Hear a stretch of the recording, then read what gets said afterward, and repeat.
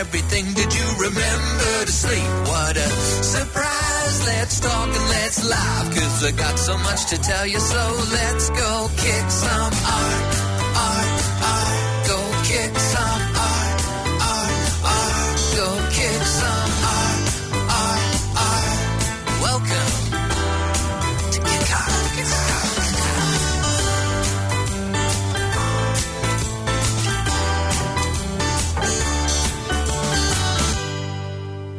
Kia ora and welcome to KickArts with Emma and Stephen, New Zealand's comprehensive art show brought to you on Planet FM 104.6 and streaming live around the globe thanks to our podcasts, which you can download from planetaudio.org.nz. Tonight, we chat to three amazing authors, an outstanding Kiwi band, and check in with the Pump House Theatre to see what they are up to. Plus, we've got some great new Kiwi music to play. Check us out at kickarts.org.nz to find out what's happening in your area and how you can help support us to stay on air. Now, over the last few years, our mental health has certainly been challenged.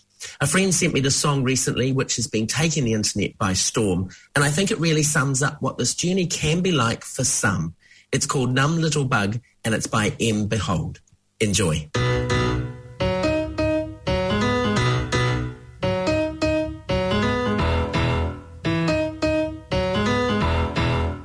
I don't feel a single thing. Have the pills done too much? Haven't caught up with my friends in weeks, and now we're out of touch. I've been driving in LA, and the world it feels too big. Like a floating ball that's bound to break, snap my psyche like a twig. And I just wanna see if you feel the same as me. Do you ever get a little bit tired of life? Like you're not really happy but you don't wanna die. Like you're hanging by a thread but you gotta survive, 'cause you gotta survive. Like your body's in the room but you're not really there. Like you have empathy inside but you don't really care. Like you're fresh out of love but it's been in the air and my past repair. A little bit tired of trying to care, I don't. A little bit tired of quick repairs, too cold. A little bit tired of sinking, there's water in my boat. I'm really breathing, trying to stay afloat, so I got these quick repairs, too cold. Guess I'm just broken and broke.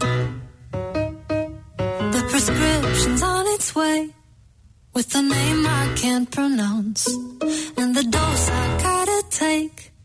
Boy, I wish that I could count, 'cause I just wanna see if this could make me happy. Do you ever get a little bit tired of life? Like you're not really happy but you don't wanna die. Like you're hanging by a thread but you gotta survive, 'cause you gotta survive. Like your body's in the room but you're not really there. Like you have empathy inside but you don't really care. Like you're fresh out of love but it's been in the air and my past repair. A little bit tired of trying to care, I don't. A little bit tired of quick repairs, too cold. A little bit tired of sinking, there's water in my boat. I'm really breathing, trying to stay afloat, so I got these quick repairs, too cold. Do you ever get a little bit tired of life? Like you're not really happy but you don't wanna die. Like a numb little bug that's gotta survive. It's gotta survive. And that unique song was Numb Little Bug by M. Behold. And as I said in the intro, very pertinent as people are having lots of different mental health struggles over the last few years. And I thought she captured all of that so beautifully in the song. So, Emma, welcome. You've been jet-setting around the country since we last caught up. Yeah, well, I mean, last week, of course, I was in Nelson and we did our interviews from there, and then went on to Blenheim for a national meeting with Music Theatre New Zealand, and now I'm back. Is it nice sort of jumping on a plane and feeling a little bit normal? Yes and no. I definitely had a moment of, oh my goodness, I'm sitting next to someone I don't know and I don't know where they came from, and I'm next to you for an hour and a half. I hate having a mask on that because there was someone next to me, I didn't even feel like I could pull it out to just have a full breath of air because they were right there. Not so bad on the way home because I sat next to someone I knew, so at least I could kind of wriggle it. And no cup of tea and bicky? No, it's a bit weird when they offer you snacks as you get off the plane, because all I want to do is get in the Uber or get in my car and go home, and carrying a little packet of chippies and a cookie time cookie, it's kind of like, I don't need it now. Absolutely. Well, let's see what breaks over the next few weeks with lots of changes, hopefully, and perhaps by the time this has gone to air, we've had some updates around those mandates and audience numbers. Fingers crossed. But tonight we've got a real mix with authors, some theatre, some music, and some fabulous Kiwi music that's been sent in. We love it when our artists keep us up to date with their latest releases. Shall we rock on in? Yeah, let's kick it off. Now, I'm very excited to meet our next author tonight, Sally Sutton, because for our listeners, we get the bonus of seeing her on Zoom and all the wonderful books that she has behind her. And many have been books in our household and in our teaching repertoire. So welcome to the show, Sally. Thank you very much. It's great to have you here. And we're here to talk about your latest piece, which is Crane Guy. But you've been writing picture books and children's novels for a very long time. Yes, that is true. Forever. Forever. And we'll try and unpack shortly. I wonder, Emma, if we can find out what her favourite one was. But first of all, let's talk about Crane Guy. What's this book all about? Well, it's a game of I Spy from up high. So it's basically a guy way up in a crane that was inspired by a real crane in Auckland CBD, where the old downtown building used to be. That massive crane that they had in there. Yeah. And is this who's this one aimed at? Well, I mean, I guess it's kids who are starting to learn their letters, because I Spy, is a game where kids are starting to learn to read, or even just to make those associations between the sounds and the words. So any kid that you can play I Spy with would be the right kid for this book, I think. Fantastic. So why children's books as your main genre? That's a good question. I've often wondered that, because when I started out, I thought, what sort of a writer? I knew that I wanted to be a writer from a very early age, but I didn't know what sort of a writer. So I thought for a while maybe a playwright. I thought, maybe a grown-up writer, and I sort of played around with different things. But I think in the end, I'm just a bit too crazy to be anything other than a children's writer. And I love rhyme so much, and I just like kids. So it kind of made sense in the end. And it's not something I've ever regretted. And it's so versatile, you can do all sorts of things. There's picture books, there's novels, there's, all sorts of stuff. So, yeah, I'm really happy that it's what I've chosen.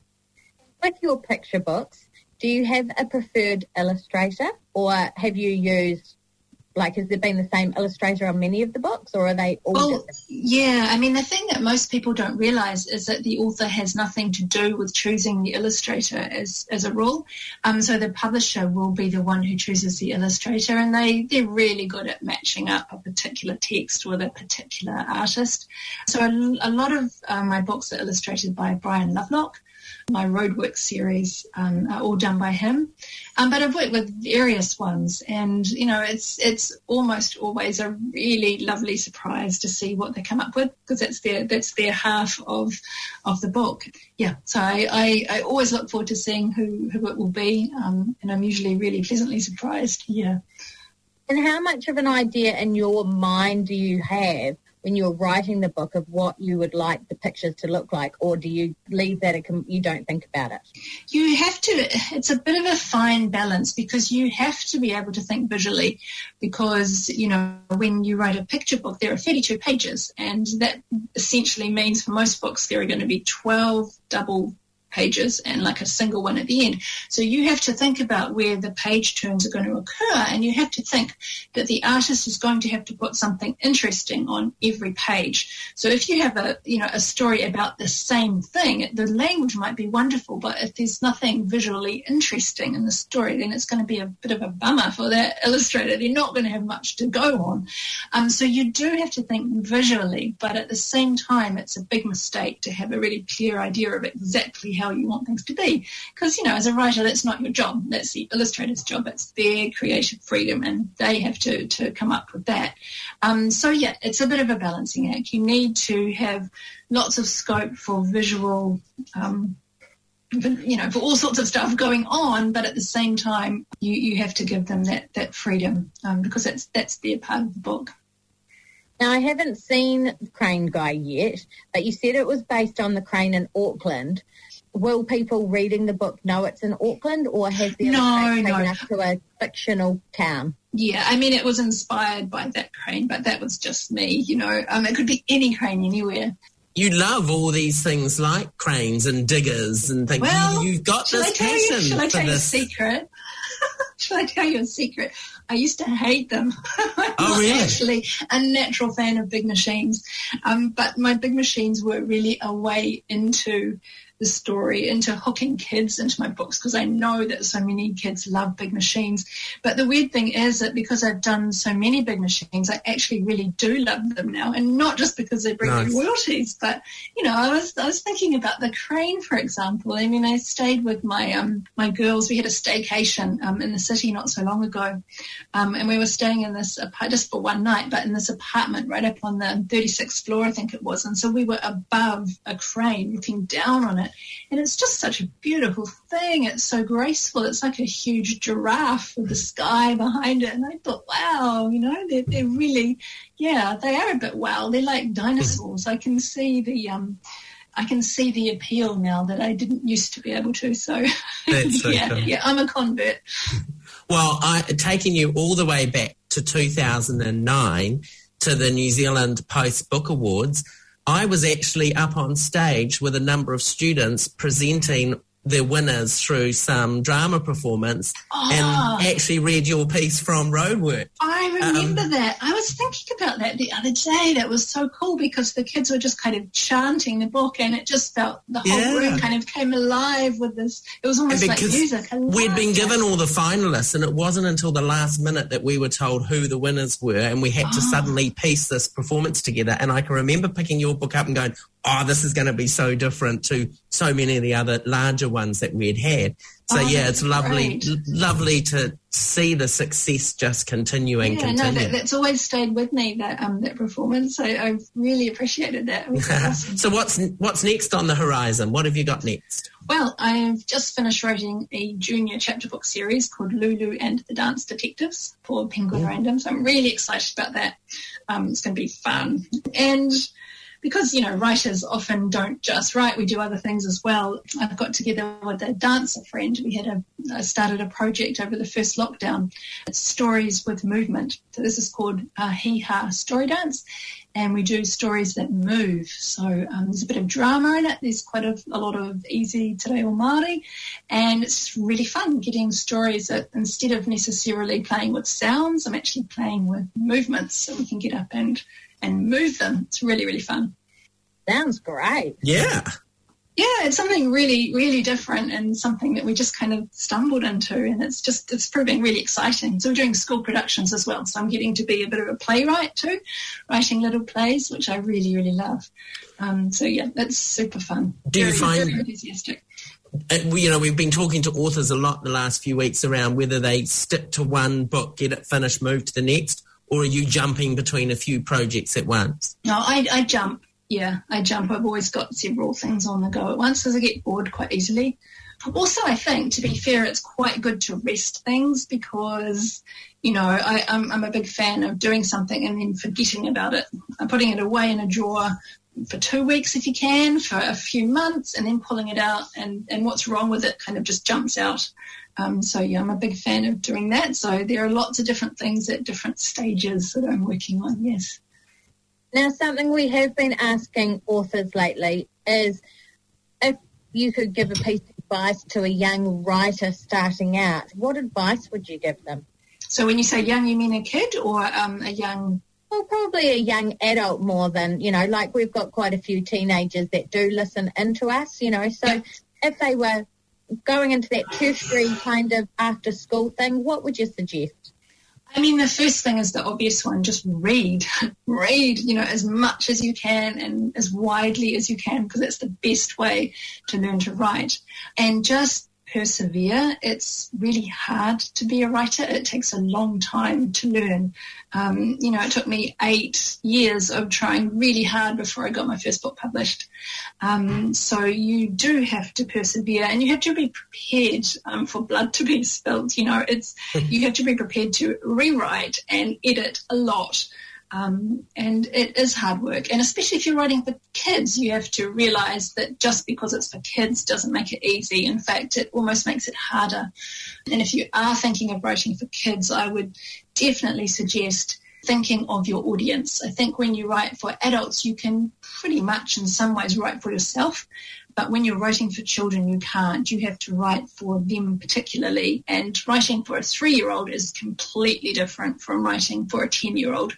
So you have to really concentrate on that particular age group that you're focusing on. If it helps, think of a kid that you know and write for them. Yeah, so that would be my basic first advice anyway. And if we were to sneak in and see what books are on your bedside table, who are you reading at the moment? It's a little bit embarrassing because I've got such a huge pile that they keep falling over and knocking over my drink and my light. And I am trying to learn Te Reo Māori, so I have got out the maximum number of picture books from the library, which is 35. So they're all piled up on my bedside table, along with Gavin Bishop's fabulous atua. It's just absolutely gorgeous. My rhyming dictionary, I think, might be there because it's like my Bible. I keep it beside my bed. I'm reading a rather meaty book by George Saunders, a kind of a masterclass on writing as well. Basically all sorts of stuff. Fantastic. I didn't know there was such a thing as a rhyming dictionary. Oh, you've been missing out all your life. It's my favourite book. It actually goes back to 1930 or something. It's one of those books that's so old that it's just about falling apart. But yeah, it's my Bible. I like it better than anything you can get online. Wow. So I hinted at the beginning of the interview, I was going to ask you, is there a favourite book that you've written? Is there that one that just sits in your heart in a different place to the others? I have to, this is quite boring to say, but my favourite book is always the one that I've just finished. And the reason is I'm not sick of it yet, because when you go to school and you read your book over and over and over again, you're kind of over it, So, yeah, the newest one is often my favourite. So at the moment, it's actually the one that hasn't come out yet. It's the last one I've written in my Lulu series. But that will change, I think. Yeah. Well, Sally, an absolute pleasure to catch up and talk to you tonight. Crane Guy, of course, is available where all good books are sold. You can find out more about Sally at sallysutton.co.nz and at Penguin. We wish you all the best for the rest of 2022, and hopefully you can catch up with us when you've got your next one out. I hope so. Thanks so much for having me.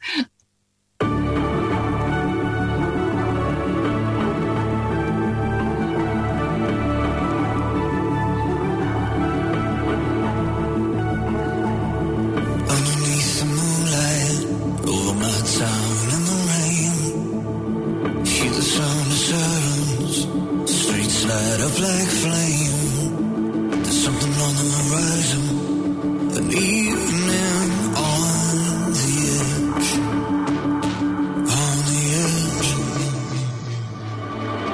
You meet me out on the corner, down the avenue. Your sun-kissed body, silhouette under the moon. Stepping up from the edge of nowhere, you took my hand. Nothing to lose. Kiss me on the corner, like you just don't care. Let me hear your heartbeat, honey. Run with me now. Kiss me on the corner, down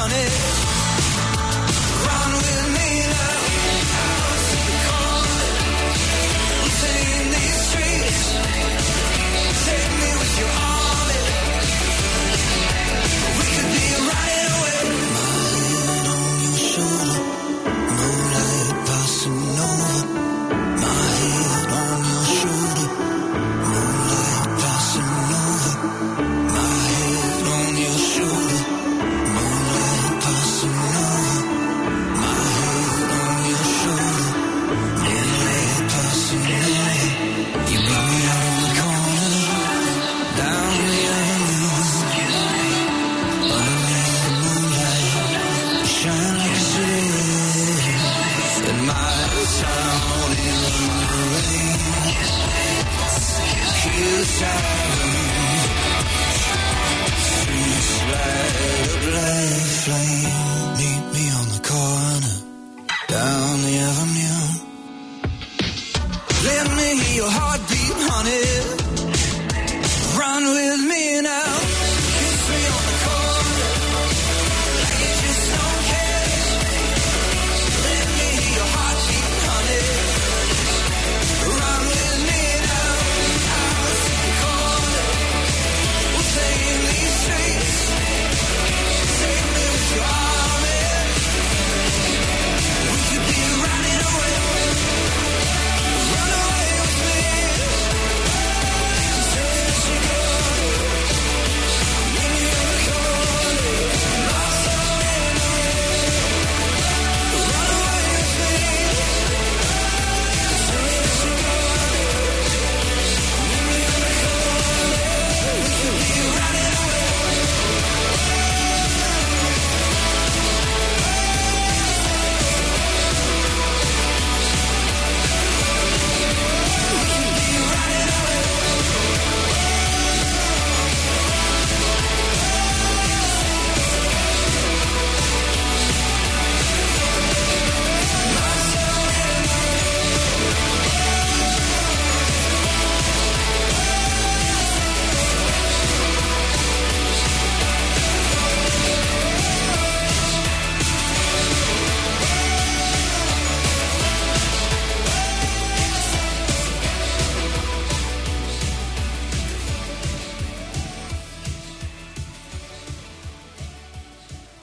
And that was On the Corner by our friend Sam Cullen, who has just released a new EP, Run.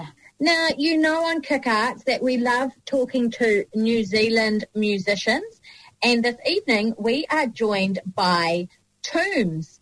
Good evening, Nick and Dorian. How are you? Good, thank you. How are you? Fantastic. So for our listeners, tell us, what is Tombs? Tombs Take is... it away, Dorian. We're a two-piece band that plays drum and bass. How long has it been going? I guess about 3 years. And so we've just released a full-length album, which is our first thing on vinyl. But before that, we released a 8-track. I don't know if you call that an EP or an album. 8 songs sounds like a lot to me, but also they're all like, a minute and a half long. So time-wise, maybe it's not a long player. So how would you describe your sound to our listeners that haven't heard you before? Yeah. I mean, that's probably a question we should be able to answer easily. Yeah. Well, I guess it's kind of loud, it's fast, it's distorted. I mean, I guess simple descriptions, you'd probably say it's a punk band. And how did the two of you meet? Dorian works at a bar that I like to drink at. The venue that we often play at as well, where we had our album release, which is on K Road, called The Wine Cellar. That's how we met. Nice. And Rowan, the owner as well, actually, he helped us put out that tape that Nick was just talking about before, the first EP that we put out. So he helped us put that out under... It's Arcade Recordings. Yeah. But this one's actually on Once 12, which is another independent label, except they specialise in doing vinyl, and they asked us if we wanted to do a proper record. And so, of course, you're not going to say no. No, that's so cool. And where do you get your inspiration from to write music? And, I mean, when we're talking an album that's called Fake Teeth, and the song we're going to play shortly is called Bit Part, where's this inspiration coming from, guys? I thought that the name Fake Teeth would be kind of cool because, like, the imagery I've got in my head is, like, fake teeth, they kind of basically do the same thing, but it's not the real thing, if that makes sense. Yep. Makes sense, yep. And the song specifically, Bit Part... it kind of plays on that idea as well, It does. It's sort of a little bit of imposter syndrome sort of a thing. I mean, most of the combining factor would be a sort of relentlessly bleak worldview, would be sort of the theme that runs throughout the records. Yeah. And as that relates to Bit Part, it's sort of the opening line is Bit Part player in your own life. And that's kind of, that encapsulates the bleakness of the song. Yeah. And who is your musical inspirations? Who do you both listen to? Phoebe Bridgers. From scratch is like the, how do you explain this? I think the technical term is hocketing, when you have like lots of little sort of chunks of sound syncopated against each other. Yeah. And specifically, there's a from scratch composition called, I always get this wrong, it's either Pacific 321 or 321 Pacific. It's quite old. It came out in the late 1980s, but when they still had the PVC pipes that you'd hit with a jandle, and they'd have like three people arranged in a circle, and it would be sort of, believe it or not, that's what we're going for. And Nick, has music always been a big part of your life? Yes, I guess you could say that. I should probably say more than just yes, but yeah. I'm curious then, when does it go from something that you just do for fun or as an activity to then actually seriously having to put a whole album together? Yeah, I mean, I also do sort of recordings for a living as well. So the idea of making music for me is always intertwined with recording of the music. I wouldn't say there would be a sort of a watershed point where it went one way or the other, because I think they were sort of always intertwined, and it just sort of continues on. It's one of those things that you just start doing and then you continue doing it. And what about you, Dorian? When did you get into music, or how did you get into music? Did you grow up playing? I guess, yeah, growing up in Wellington, I was just always in the punk scene and just started working for a venue from when I turned 18, so it was just always part of my life. What about the playing of it? Yeah, that's the same as well, playing in punk bands since I was like 17, 18, and then I moved up here and that just carried on. Where would you like to take it? Where's the next step for Tombs? I mean, we're not sort of what anyone might describe as particularly career-orientated. It's taken quite a while to get to this point for this record to come out for any number of reasons. I mean, you obviously have to make it all, then you have to record it all, then you have to mix it all, then you have to like sort out the cover, and then obviously, I don't know if you guys know about this, but there's been this pandemic that's affected the whole world over the past couple of years. That kind of slowed things down as well.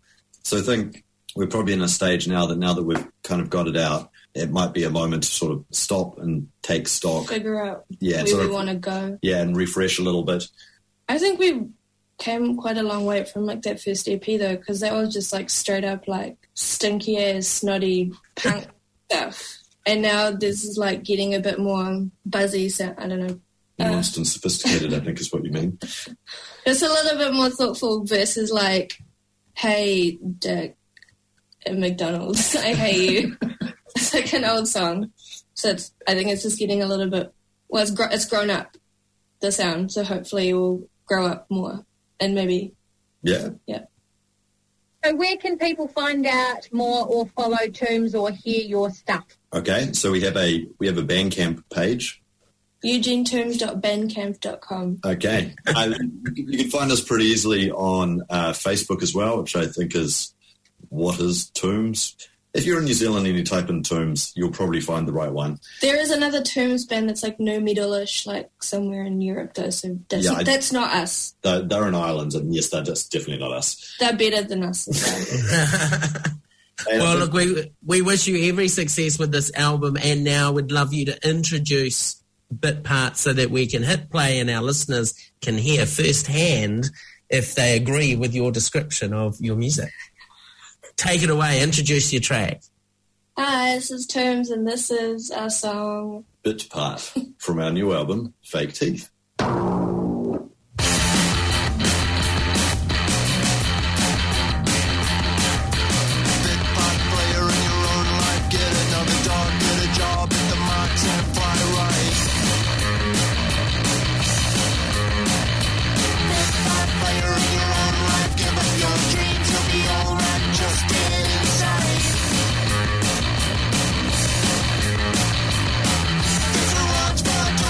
Should for doing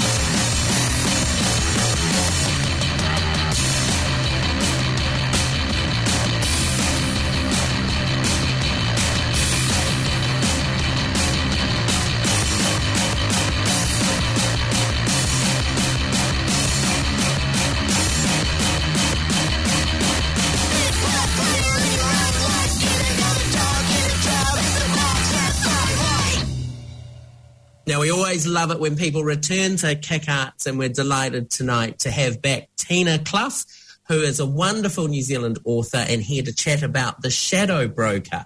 Welcome back, Tina. Thank you so much. So you've been busy writing a number of books, and this is the next one that we're here to chat about. What is The Shadow Broker all about? So novel set 4 years into the future in a slightly more dystopian world than the one we live in now, but one that the present situation leads quite seamlessly into, when privacy has kind of been more or less abandoned and the state has set up more intelligence services and national security services. Everyone is being tracked everywhere. So if you find something out and try to delve into it that involves the authorities, you are playing with danger. So was it a deliberate choice to make it that close in a date to the now? Like 2026 isn't that far in the future. No, but if you, I wanted to make it really credible. So I thought if you extrapolate what we have now, we have petrol stations and police cars have cameras that can identify you by your number plate. We have facial recognition. Anyone's smartphone can track them anywhere at all without doing anything much.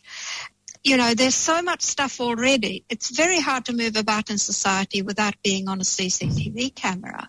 So I thought if you combine that fact with a slightly different type of government, one that wants to know what every citizen is doing and keep track of them, and then into that mix you chuck this thing that big global enterprise is actually running New Zealand via bribes to cabinet ministers and top civil servants, then you have a society that is actually plausible even from today's world, but very different and very dangerous.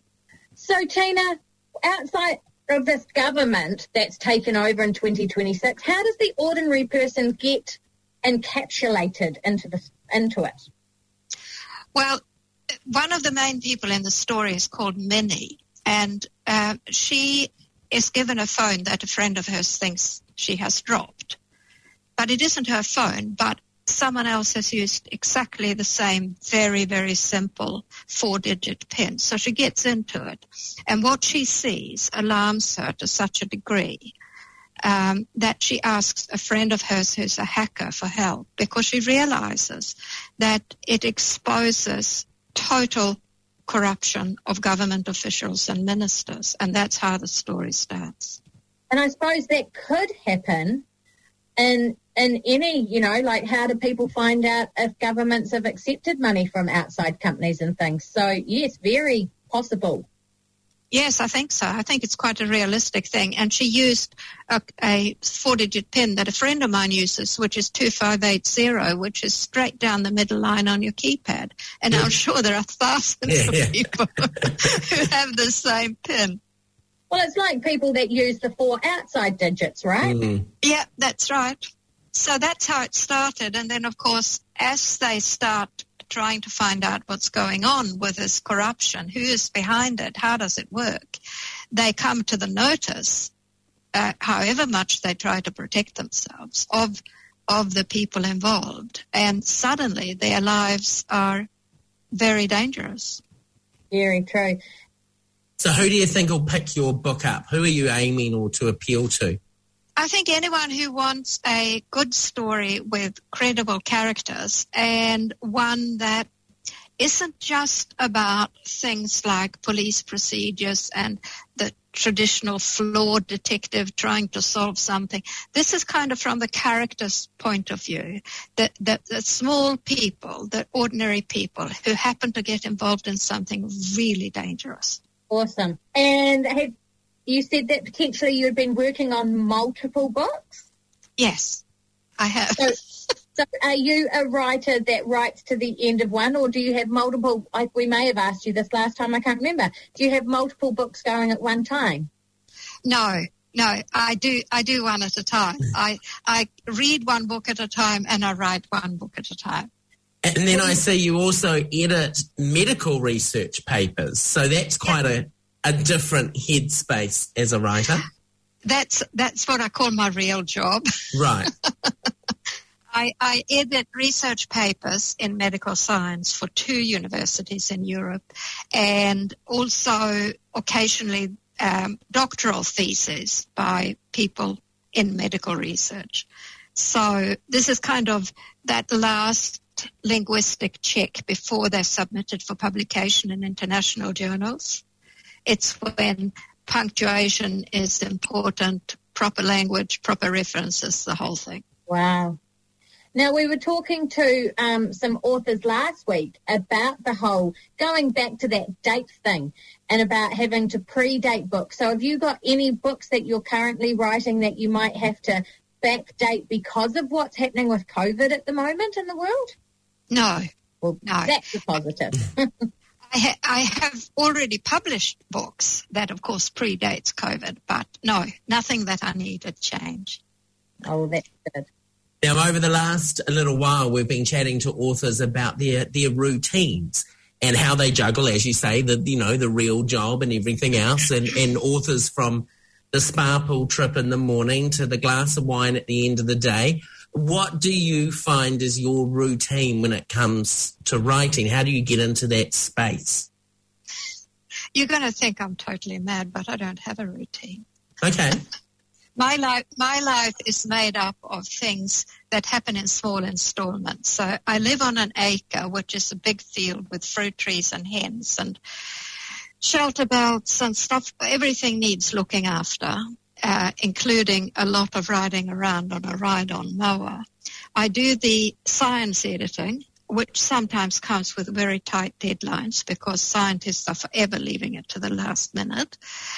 And I write when I can fit it in. I just write in bits and pieces everywhere, all the time. It doesn't matter to me. Once I open a Word document and see where I was up to, I just continue. Nice. That makes it nice and easy. And what are you looking for inspiration then for your next books? Well, I'm actually taking a step out of the crime writing. You know, I've published 6 crime novels, and this Shadow Broker is at number 6. But I'm actually having a go at writing a series of books in what's called women's fiction, which is not what normally these days is called romance, because that's quite sex-orientated, and it always has a naked male torso on the cover. That's really not my thing. So women's fiction is just about people, their lives, their interactions, what happens, how it affects them. Do you meet people in your everyday that you go, oh, you'd make an interesting character? Like, you know, are you analysing people as you go? No, they just live in my head. I do sometimes I do come across names that intrigue me, or names that kind of make me think of a particular character in a book I'm currently reading, and I might actually go through and totally rename a character because of that. Mm-hmm. So I might call somebody Stephen instead of Liam now. There we go. Well, Stephen's name's going to become popular thanks to Tina. And, of course, The Shadow Broker can be purchased or found at where all good books are sold. Thank you so much, Tina, for coming back onto KickArts and joining us. And we look forward to hearing more about your series in women's novels or women's writing. And, yeah, all the best. Super. Thank you.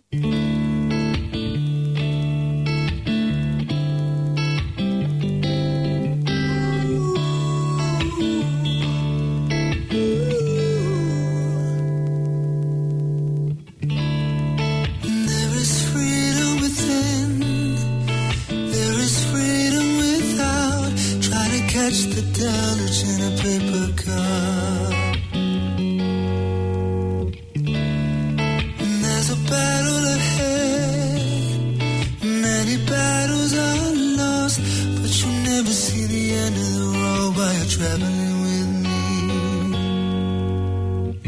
Hey now, don't dream it's over. Hey now, when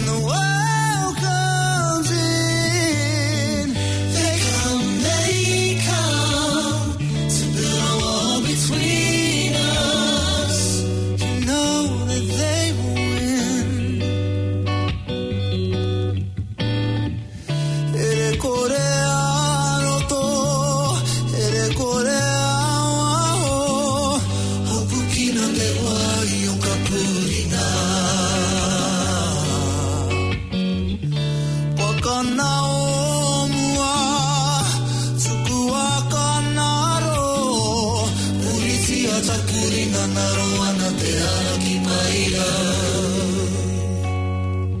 Moi, moi, moi, moea. Te korera e riro. Marua po. Te ara e te ao. Te mai nau mai. Te tau pare i a taua. E kore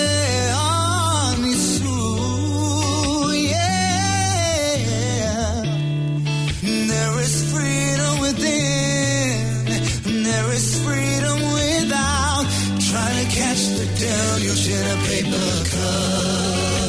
Yeah, yeah, yeah.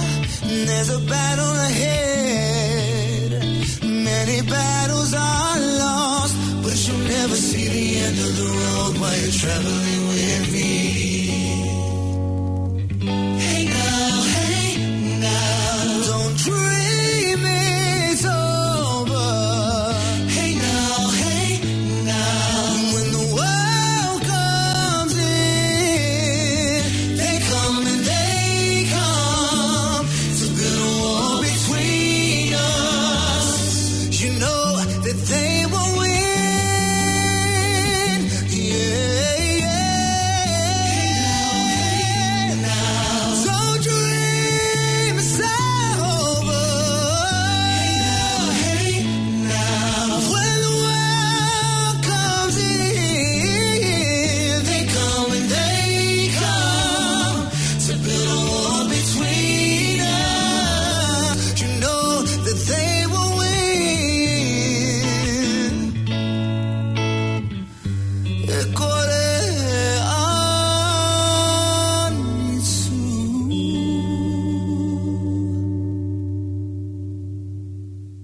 And that was Stan Walker's version of Crowded House's Don't Dream It's Over.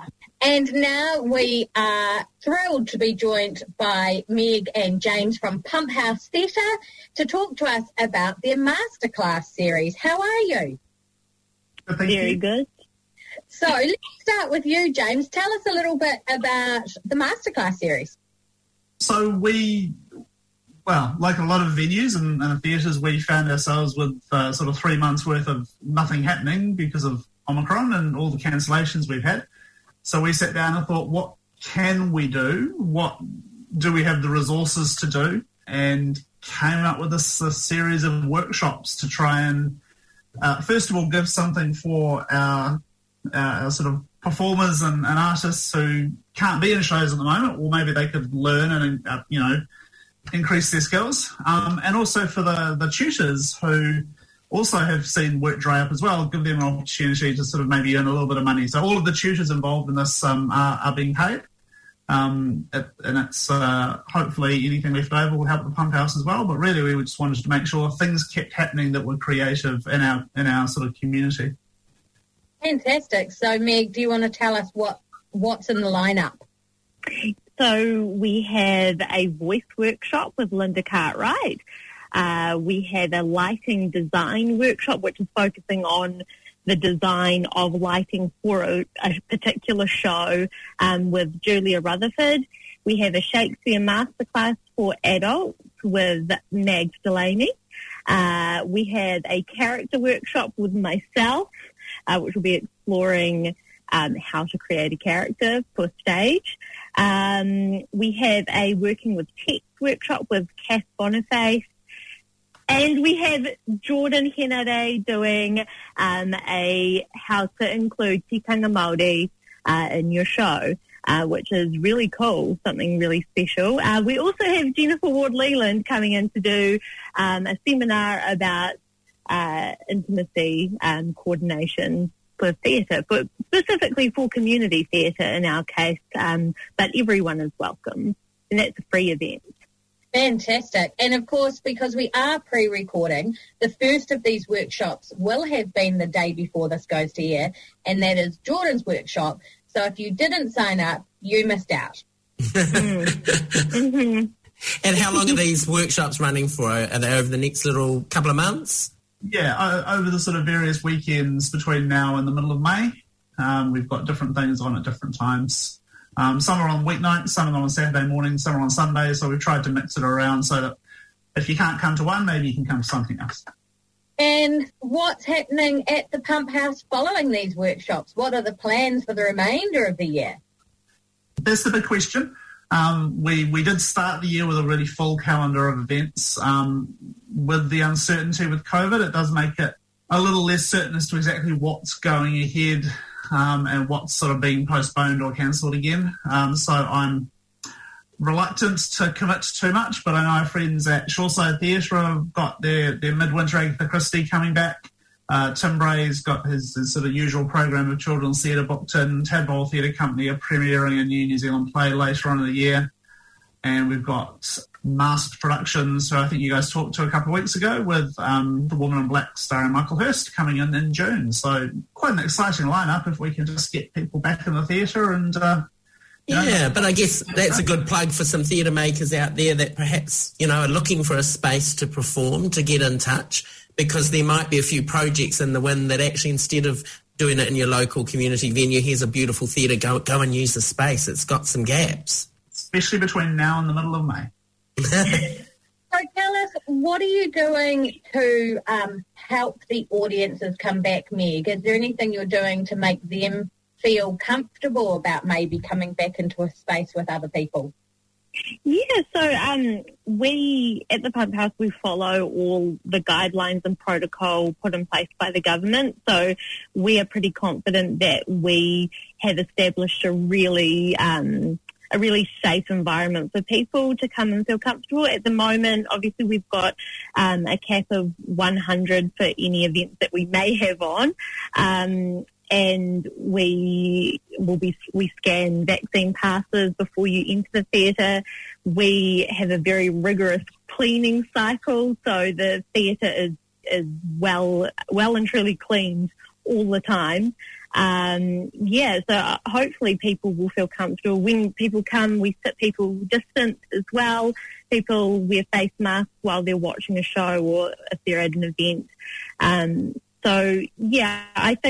I think people can feel very safe and secure and happy to come back. We want people to enjoy entertainment again, so we're doing everything we can to make sure they can. Right. So how can people pick up tickets or register to attend your workshops?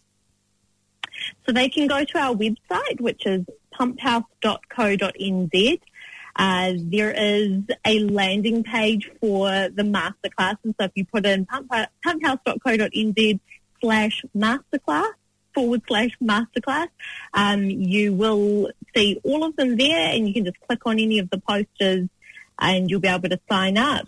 Otherwise, we've got a What's On page. You can see all the shows that we have coming up, and the masterclasses are in there as well. Or give us a call. You can give us a call on 486-2386. And your big mascot teddy bear won't answer the phone if we ring, will he? No, unfortunately, we don't have him anymore. It's very sad.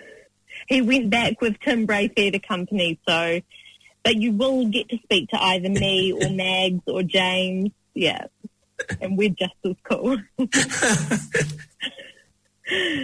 Brilliant. Well, we wish you every success with the masterclass. We think it's a great idea to keep a space busy and alive. As you say, James, it's offering the facilitators some work as well, but a chance for everyone to learn off some of the greats that are available. So well done, and we wish you a wonderful success with it.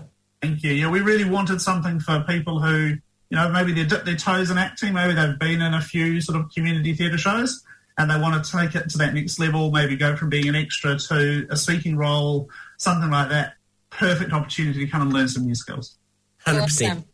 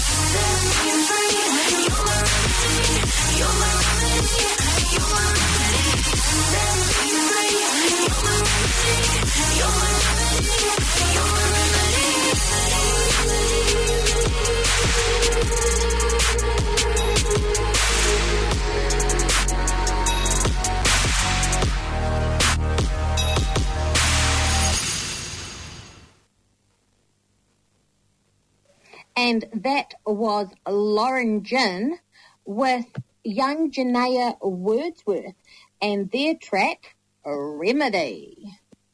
We've had a number of things come into our inbox lately. Best news today, Bark Music in New Zealand adds extra capacity to performances this weekend in light of the government's announcement on Wednesday that audiences for indoor gatherings will be increased to 200.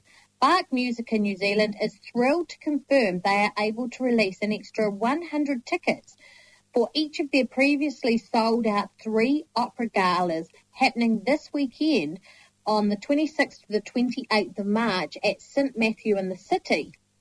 Audiences can be assured all health and safety requirements at Red for the 200 audience capacity will be followed, and vaccine passes are still required at entry.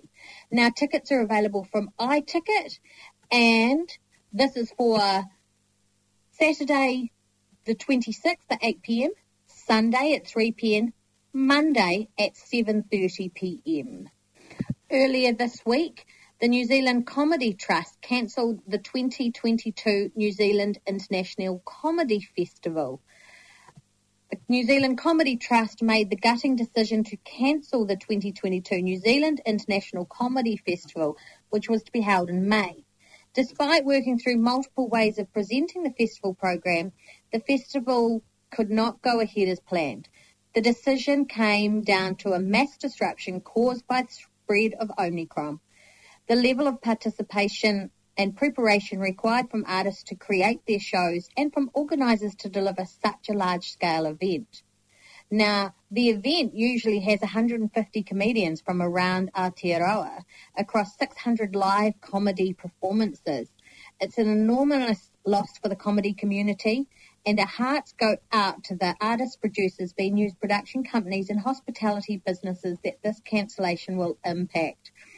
Now, I wonder if they'd known the outcome of this week, whether this might have been a different outcome. Since her debut in 2016, Laura Charman, a.k.a. Elsie, has recently emerged from the shadows of her collage-infused bedroom, revealing her brand new single, Create Your Art, a deliciously minimalist offering which casts a spotlight on her enchantingly unique vocals. So let's have a listen. He gives you sunset skies, painting with blisters and sweaty sighs. She's just a cinema attendant on the side. She's got a melody that's cooking in her mind. And they could have all walked away 1,000 times and 1,000 more. And we never would have seen the way that sweat and tears turns into gold. What's left if they'd given up, just given up? What if we lost all the ones who create your art?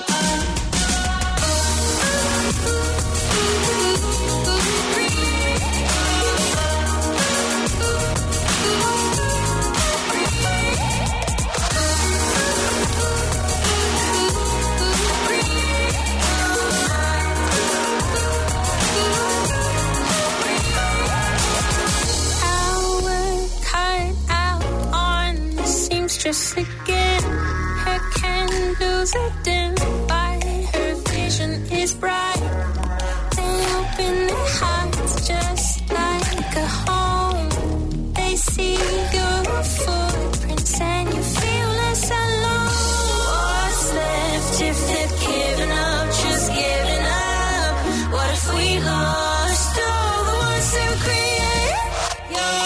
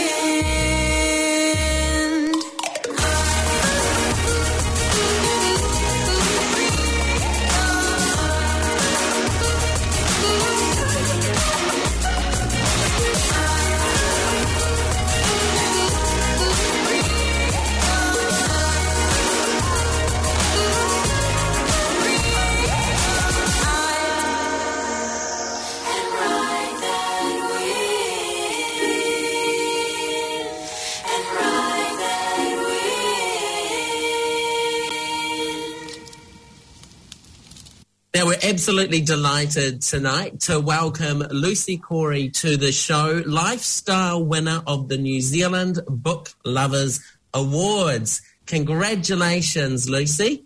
Thank you, and thank you very much for having me. Great to have you. And, of course, this is for your book, Home Cooked, Seasonal Recipes for Every Day. And we've been lucky enough to have a sneak peek through your copy, and it's absolutely beautiful. As we're recording this, we haven't had dinner yet, and you're the last interview that we're recording, so both of us are now very hungry. But congratulations, this is a huge achievement. What did you think when you won?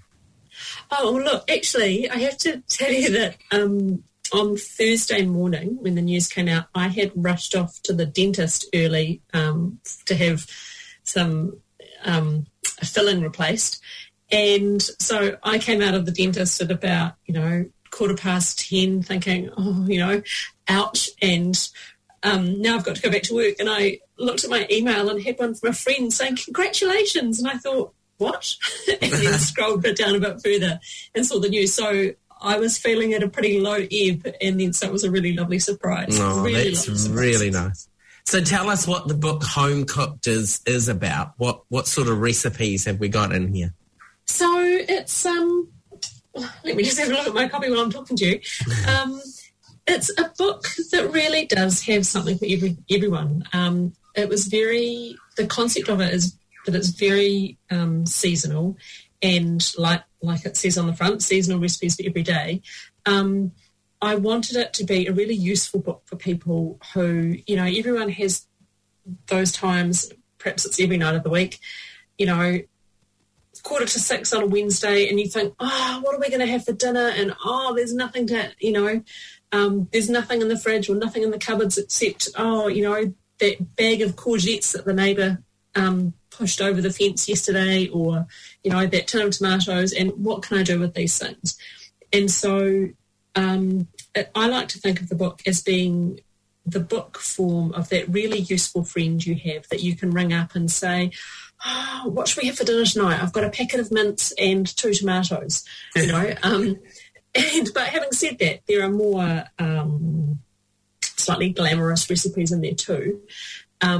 But the way it's set up, the book's divided into the 4 seasons, and each season has about 8 to 10 sort of hero ingredients that are in season at that time of year. So, for example, since we're just coming out of summer and into autumn, and so for autumn the ingredients are apples and pears, feijoas, fennel, figs, mushrooms, nuts, onions, pork, pumpkin, and there's a rogue one in there which is condensed milk, which is obviously not very seasonal, and it's an ingredient for all seasons and to me. It's a book with a bit of fun in it, I think. And it's funny that, I understand why the book was in the lifestyle section of the New Zealand Book Lovers Awards, but it's not a lifestyle book in that, it's not eat, pray, love with recipes. I don't have any inspiring messages or stuff like that. I'm just an ordinary home cook, and I feel like my one superpower is making dinner out of not much. And so if I can share that knowledge with other people, then that actually fits really well in the lifestyle then, because, lots of people at the moment are, this is a challenging time. So to actually have recipes of what might be in your cupboard, it does sort of form part of the lifestyle at the moment. So yeah. No, it's really, it is really tough out there, and everything is getting more expensive all the time. So I think being able to work a little bit of kitchen magic with what you've got is a really good thing to be able to do. So where have the recipes come from? Are they family recipes, or are they recipes you've learnt from other people? They're a mixture, actually. Some of them, there are lots of sort of family recipes in there, or recipes inspired by family recipes. I wrote a recipe column for Stuff for about 3 years, and then the Herald for about 18 months. So I had a lot of back catalogue, if you like, to refer back to. And I wrote, it's kind of uncool now, I think, to say that you have a food blog, but I started writing a food blog back in 2010 when they were still a thing. Or maybe they were uncool then, but I was too uncool to know. And so I've got like a big archive to draw back on. And obviously, it's a bit like you look back on clothes you wore 10 years ago and think, oh, that's terrible. But occasionally there are some classics in there or some things that you can reinvent and eat in different ways. But I was going to say too, with it being in a seasonal book, did you write it as the seasons went on? Like, was this a year-long project to create the book, or how did the book creation go? Well, when did I start working on it in earnest? I'd been thinking about it for a really long time, and actually working out what the structure was going to be and what those hero ingredients were going to be was really hard, because that was the hard bit to get right. I thought once that bit is right, everything else will fall into place. And actually, even up until the very last minute, we were shoehorning a few more recipes into certain sections, because the publisher was like, oh, I've just thought about what about this ingredient? And I think, oh, great. Yes, of course. But the bulk of the work I did last year, so the end of 2020 and into the start of 2021. I spent sort of 4 months working on it really hardcore. And so that meant there were lots of things. Like when we came to take the photos, the day before we were doing the photo shoot that we were going to shoot the asparagus photos in, I drove around nearly every supermarket in Wellington in search of basically the last asparagus in the lower North Island, which was really nerve-wracking and also really expensive, which underscored to me, this is why you write a recipe book about food being in season, because I tell you what, if you're buying 10 spears of asparagus for $7, you better hope they taste good. Yeah, and you don't burn them in the first round. Yeah. Now, Emma and I love to ask authors what books they have on their side table, but, I guess I'm a little bit curious here. Who do you follow in the cooking scene? Have we got a stockpile of Jamie Oliver beside your bed? No. Well, actually, I'm just thinking about what's beside my bed at the moment. There are actually 2 fantastic books I've got out of my public library.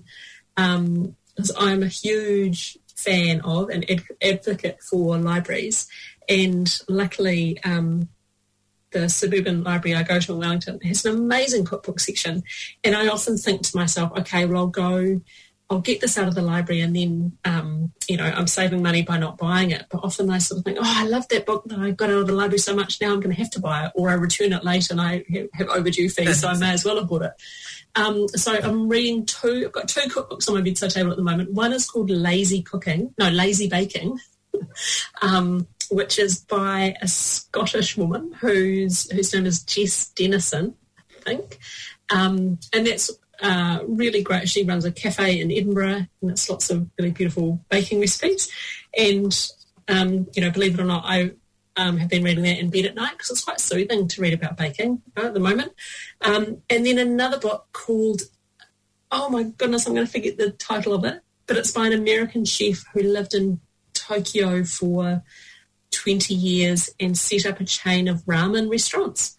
And I know very little about Japanese food, so it's really interesting to learn all this stuff. And you sort of think, an American, teaching Japanese how to eat ramen, but he's not like that. It's really interesting. It was really interesting about kind of food rituals in Japanese cuisine and like little insights into the Japanese psyche. So I'm reading those 2 at the moment. Plus, I've just finished, which is not a food book at all, Sorrow and Bliss by Meg Mason, which was a novel, which was, I think, I'm probably 2 years out of date. I didn't do much novel reading this time last year because of working on Home Cooked. So it's a real delight to read again for pleasure. Nice. So is writing and doing this, is this your day thing? Are you a full-time author, or is this your end-of-night hobby? No, I'm not. Sadly, I'm not a full-time author. If I was, I think I would be starving. Because unfortunately, writing cookbooks is not a way to make your fortune or pay your mortgage, I think, unless you're Annabelle Langbein, maybe, or Nadia. No, by day, I used to be a journalist, and then I've done what all middle-aged journalists do, and now I work in communications. So I do that 4 days a week, and then I have 1 day a week where I do freelance writing and cookbook stuff and editing and lots of other kind of fun projects. So I have 1 day a week one official day a week where I work on fun freelance things like cookbooks.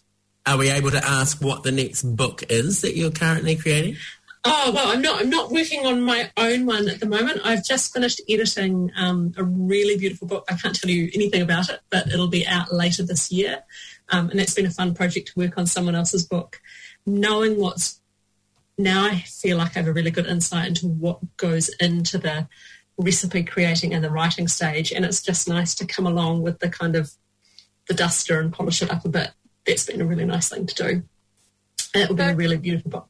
If you're editing someone else's cookbook, do you find an urge to kind of add, I wonder what it would be like if you added a... No, do you know what the really nice thing about it is? You can kind of switch off that part of your brain. You're just being purely analytic, if you like, and there's a bit of creative problem solving, I suppose, but mostly you're just thinking, is this instruction right? Do I understand what they mean here?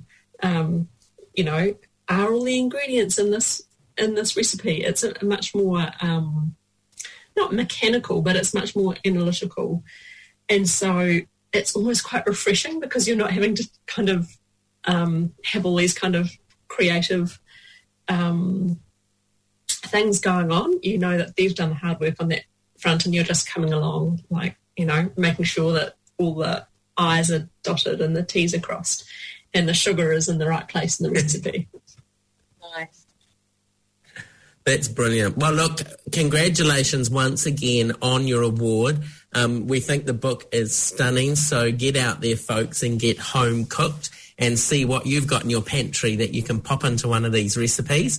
And we'll look forward to seeing where your next adventure might take you. Thank you. Thank you very much for having me. Anyone remember singer-songwriter Graham Candy? Now making it big in Berlin? Well, here he is with his new single, Keep On Smiling.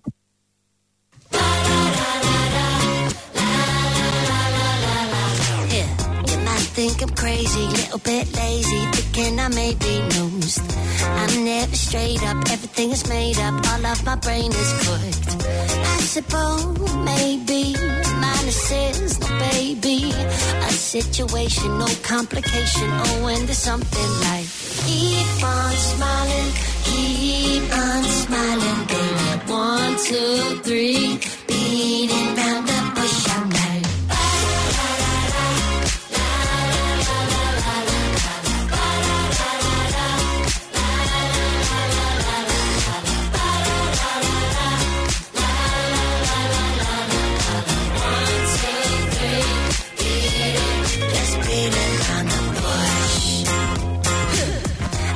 wanna bother, oh baby, holler when you wanna chill again.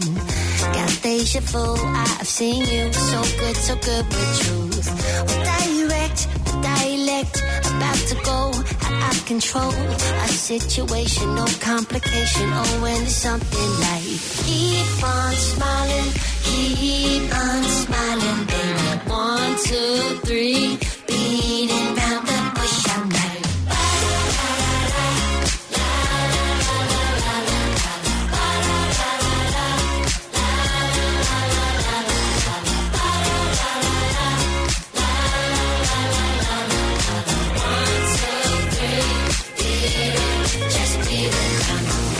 building up for 3 days, man. You went and bought an expensive bottle of whiskey and it's like... Now I gotta say something.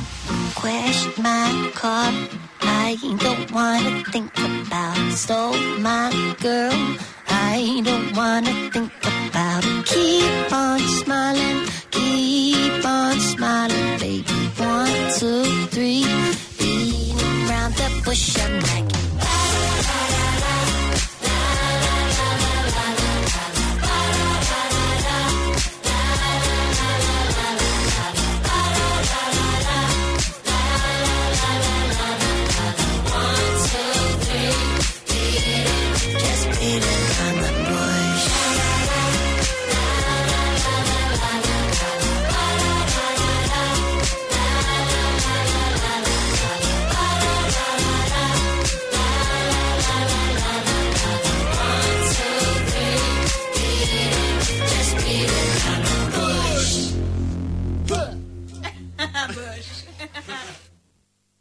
Well, Emma, another good week as always, but we're going to take a break for a couple of weeks. This is a first in KickArts history. It sure is, but the transponder is finally moving up the road from our premises at Planet FM in Carrington Road up towards our new premises at Mount Albert. Yeah, so while that's happening, there's just going to be some music playing for the next couple of weeks, as Planet FM have a lot to do to set up our new studios. Then we'll be back still pre-recording for a couple of weeks before we get back into the wonderful live shows. I can't wait. I know, I can't wait too, but we will still be doing some pre-recorded interviews or potentially our phone interviews, because as you all know, after our first lockdown in 2020, we discovered the ability to be able to do that, which meant we could reach further afield than our Auckland guests. Absolutely. Now, we're scheduling now for our April shows and May, so email us, info@kickarts.org.nz, if you've got anything coming up in the future months so we can schedule you in. Keep sending us your music, your bulletins, your media releases, because Emma will be busy on social media even if we're not broadcasting for a couple of weeks. Now, some new exciting news happened on Wednesday, with the government scrapping limits on outdoor gatherings from this Friday. So by the time you're listening to this, you could have been at an outdoor event with unlimited people. And it's also revealed the end of the use of the vaccine pass and mandates for some industries from the 4th of April. The number of people allowed to gather inside from this Friday also increases from 100 to 200. Now, masks will continue to be used, but Wednesday's move means outdoor concerts, sports and other outdoor events would be able to resume under red settings from this weekend. The traffic light changes will kick in from 11:59 this Friday. So we're not really changing traffic lights. We're still in red. It just means that the limits have been lifted.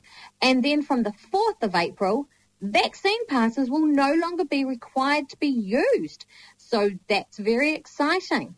The government is also ending the controversial vaccine mandates in education, police or defence force workers from the 4th of April. Now, to end the show this evening, we're going out with our dear friend, Captain Festus McBoyle. First up, his new track, Breathe, followed up by an oldie but a goodie, Bubble. Now, remember to keep an eye out your window over the next 2 weeks for Planet FM's transponder to be cruising up Carrington Road towards our new home. So have a good couple of weeks and make sure you kick some arts. Captain Festus McBoyle here from New Zealand. You're listening to KickArts. You lucky little buggers. Emma and Stephen, I tell you just can't beat them. Over and out. 1, 2, 1, 2, 3, 4. I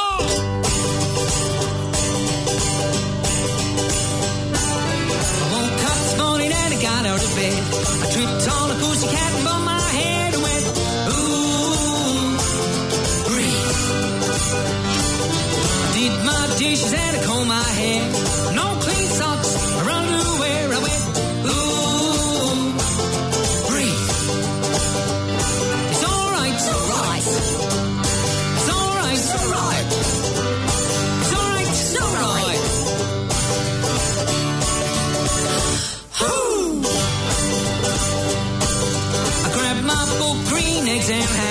I broke 6 eggs in a frying pan and went, ooh, breathe.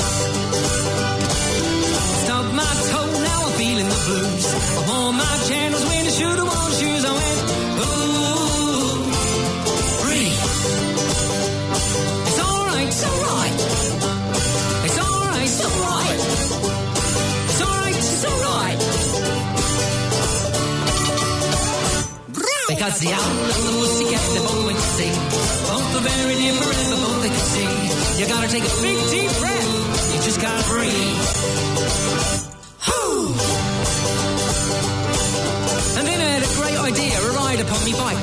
But both me blooming tyres are flat. Is nothing ever right? I went, ooh, breathe. So you're sitting there all miserable, then you spot your mum and dad. And one of them, they cuddles you like the best you've ever had. And go, ooh, breathe. Because the owl and the pussycat, they both went to sea. Both were very different, but both they could see. You gotta take a big deep breath. You just gotta breathe. Everybody's different, no one's the same, it's true. And when your head feels cloudy from the things in the day, here's what you do. One deep breath, I just can't explain. Makes you feel better like a dance in the rain. One deep breath, better do it again, just breathe. I said everybody's different, no one's the same, it's true. Ba-ba-doo-ba, ba-ba-doo-ba. Your head feels cloudy from the things in your day, here's what you do. Ba-ba-doo-ba, ba-ba-doo-ba. Take one deep breath, I just can't explain. Makes you feel better like a dance in the rain. One deep breath, better do it again, just breathe. Ba-ba-doo-ba, ba-ba-doo-ba. Just breathe. Yeah, yeah, yeah. Just breathe. Ba-ba-doo-ba, just breathe.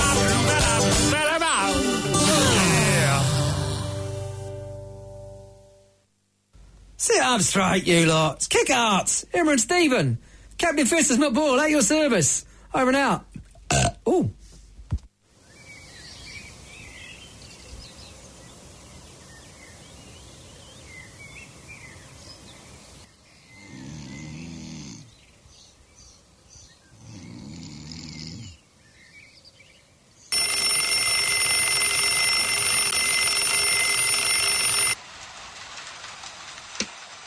There's food in the cupboards, it seems. Well, that's good. Thinking of playgrounds in my dreams. Yeah, I miss those days. Back in the classroom, thanks to Zoom. Yeah, well, that bit's still a bit weird, but it'll keep getting better, I'm sure. Am I the only kid in the room who feels that?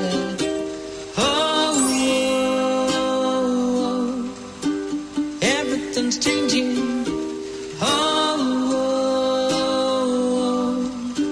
Am I alone? No. Just the worry arranging. We're safe in our homes. Here we are, safe and sound. Food in hand, nestled down. Safe in a bubble like you. Mum's in the kitchen with Dad, making the dinner. Not bad. Smells quite nice. The cat is asleep out in the sun. Lazy. I'm wondering if I'm the only one.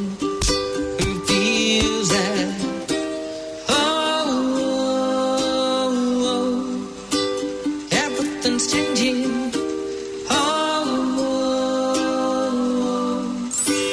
Am I alone? No. Worry arranging.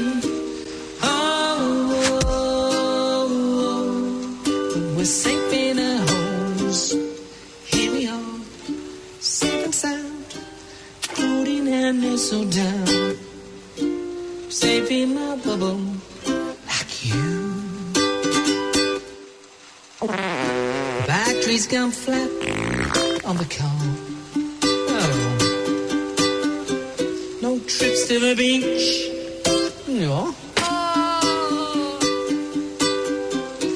go into the garden, hang under a tree. Just my family and me, while things are,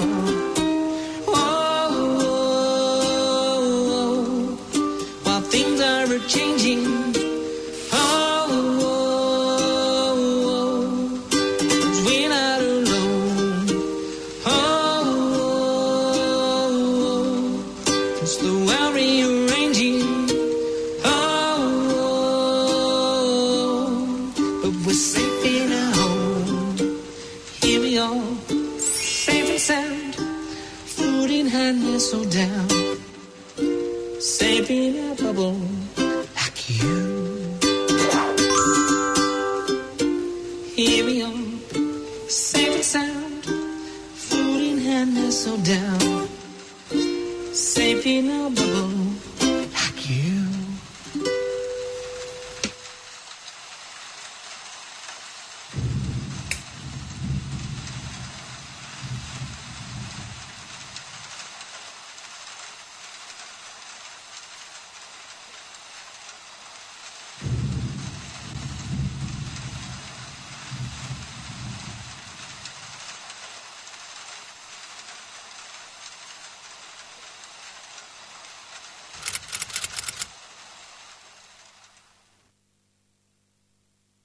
Hello, Captain Festus McBoyle here from New Zealand. My mum's been telling me for years I need a good kick in the arts. I tell you, Emma and Stephen, they're bleeding good. You're very lucky little monkeys. KickArts, over and out. Hey, Stephen. Yeah? I've just turned up at Planet FM and there's no lights on. I know. Do you think we're meant to be here?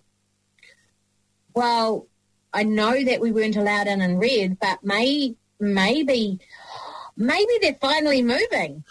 Absolutely. That'll explain why that massive truck was going past with that big transmittery looking thing heading up the road.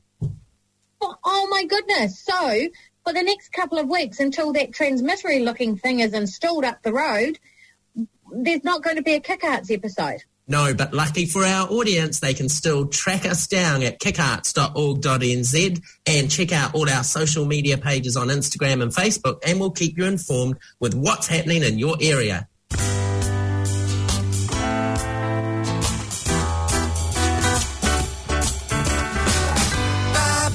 we'll see you in a week. Don't forget to brush your teeth and don't forget to go to sleep. We'll be going live same time under the stars, saying blah, blah, blah, blah.